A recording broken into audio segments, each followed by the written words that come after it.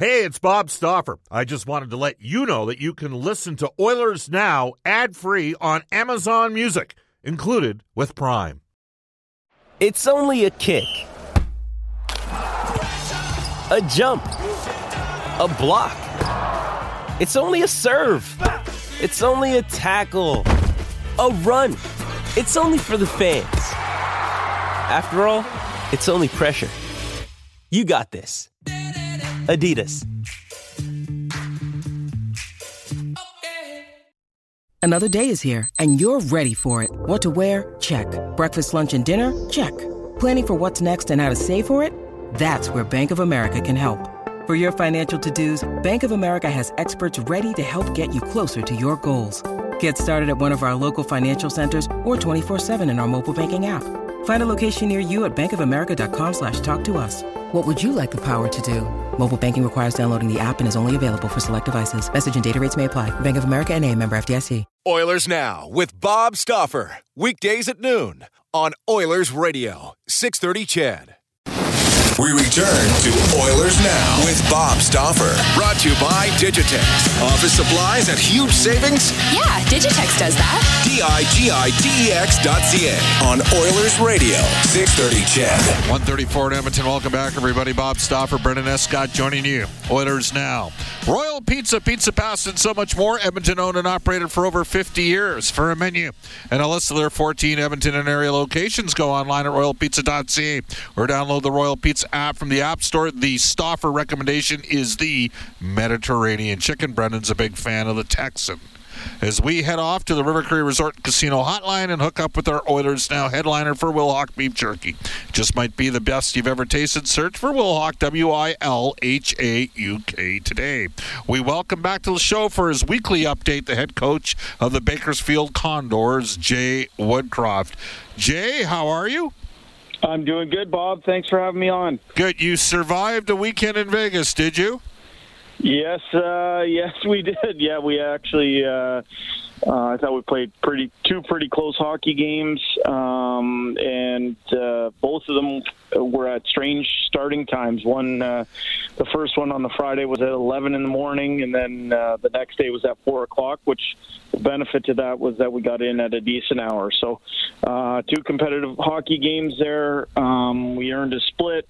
On the week, we were 2-1, having won a home game earlier in the week against Colorado. So a pretty productive week to end our month of October. All right. Well, you don't have your number one goaltender who established himself last year, Stuart Skinner. He was up on the ice again today. Though it's Mike Smith is closing in on a potential return, I'd be stunned if he doesn't play either Wednesday or Friday, and at that time you'll be getting Stuart Skinner back. So let's start with goaltending. What was the breakdown? Who got the starts? Who got the call in between the pipes? And assess the overall performances for us if you could. Yes, so in the midweek game against Colorado, Ilya Konovalov played for us and got the win in a 5-4 victory. And then the next game we played Olivier Rodrigue in Vegas, and on that game we won 3-2. And I thought just as a team that was the best game we've played all year. And because of that, we wanted to keep pretty much the same lineup the next day heading into the Saturday. And so since Stuart has left, the team record is 2-3, but we've been in every game. We've been in 7 basically one-goal hockey games during the month of October.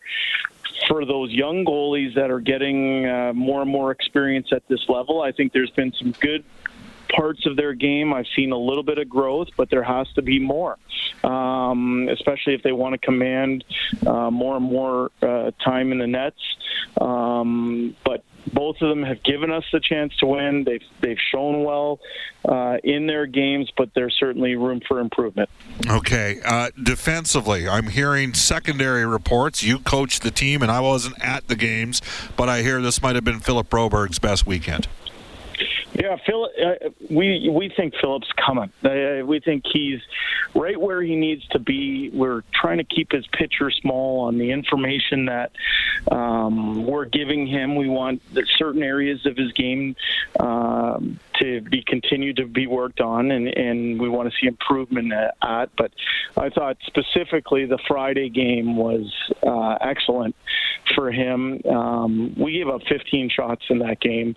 And in fact, in the 3 games on the week as a whole, we're in the low 60s for 3 games. So divide that by 3, you're in the low 20s as an average per game. And Philip, who commands the most ice time on our back end, was a big part of that shot suppression. We're proud of that, and we think going forward that gives us a good template on how we have to win games. But specifically for Broberg, I thought his one-on-one play was excellent. He's improving his net play. He's been a factor on the power play.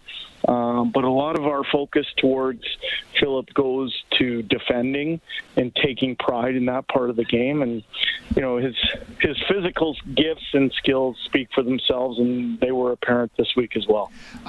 Rare we use the term spatial awareness when referencing hockey players, but the one thing I noticed in the rookie games, and then he got into a couple preseason games, is to me there were times like it looked like he ran himself in a position where, against a more physical opponent, he could get hurt. This is not Sweden. This is North America. There's less area and space to work with, and even if you're a superior skater, and he is a superior skater, I was concerned about that. And I'm just wondering, am I off base there, or is that something that he's going to have to improve on for his inevitable transition?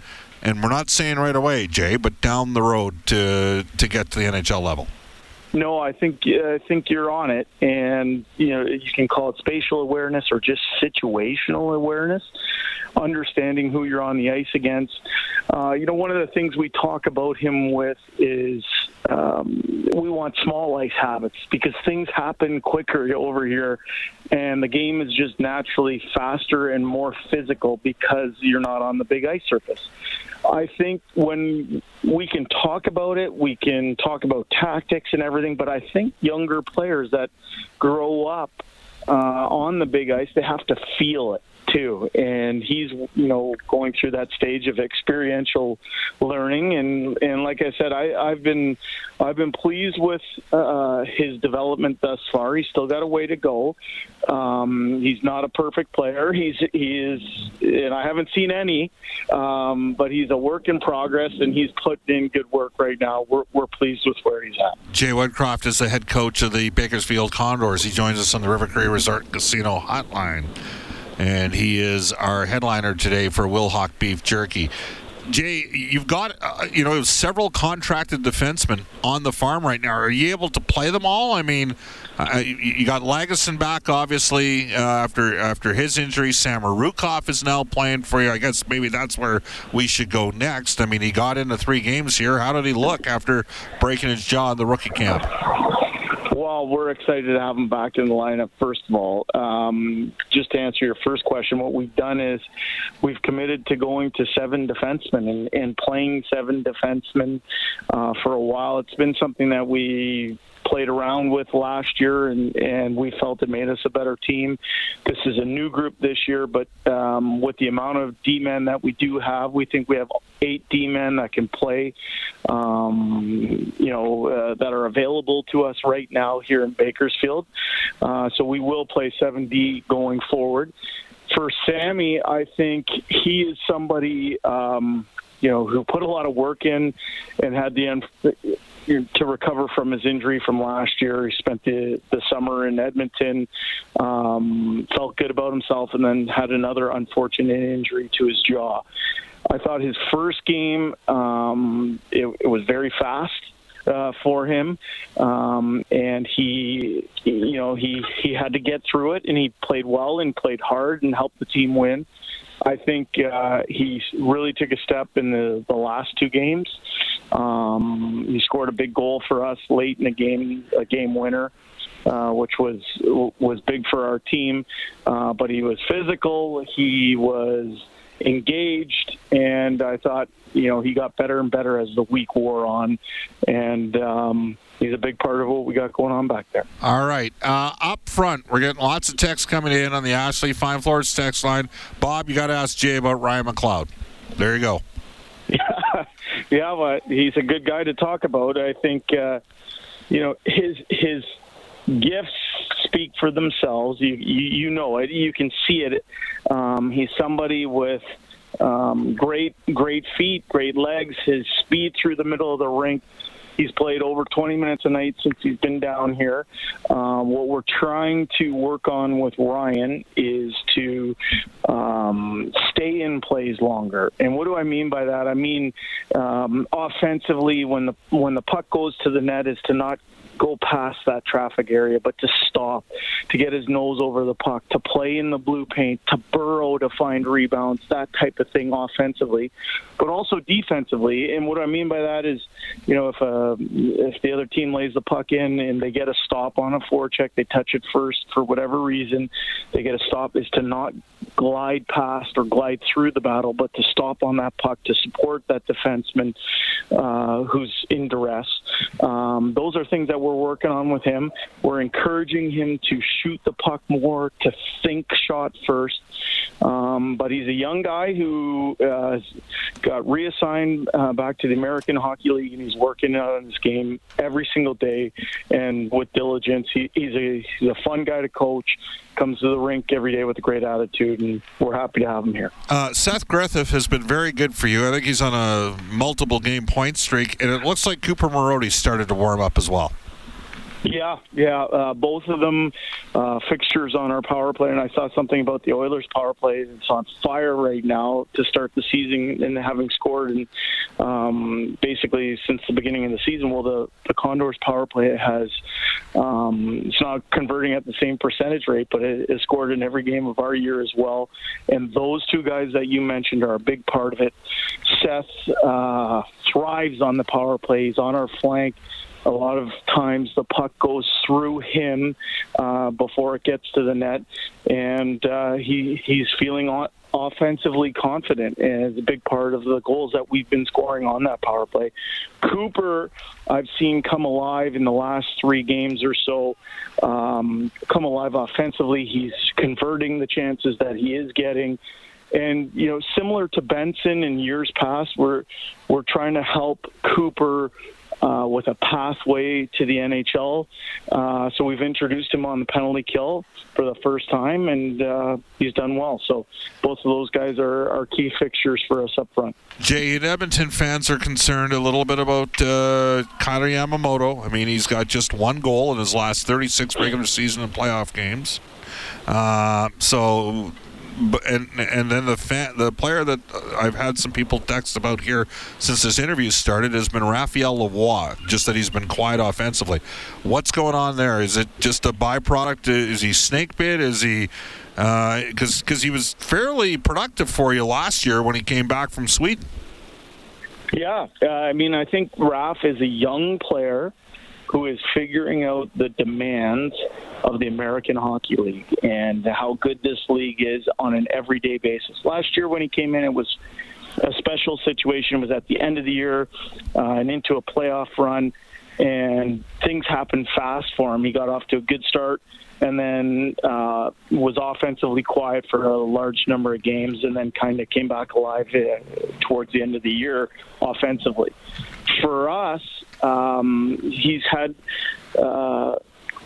not the start that he wants to offensively, despite being paired up or line mates with our 2 leading point getters in Cracknell and Griffith for most of the year. He's seeing a decent amount of ice time, 5-on-5. He plays on our power play. That's had some success, but personal offensive success hasn't been there for him. That's a challenge, and it's a challenge for a lot of young players when they come into this league full time. Our focus with Raph over the last little while has been, how do you impact games when you're not having that offensive success? How is your checking? How is your skating?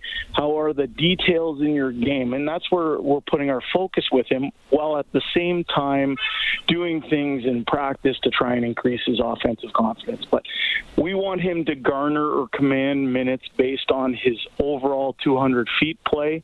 And when he does, we're confident that he'll get going offensively. But we're waiting for that to happen. And like I said, he's had healthy minutes, and we need him going forward. We're going to need his production for sure.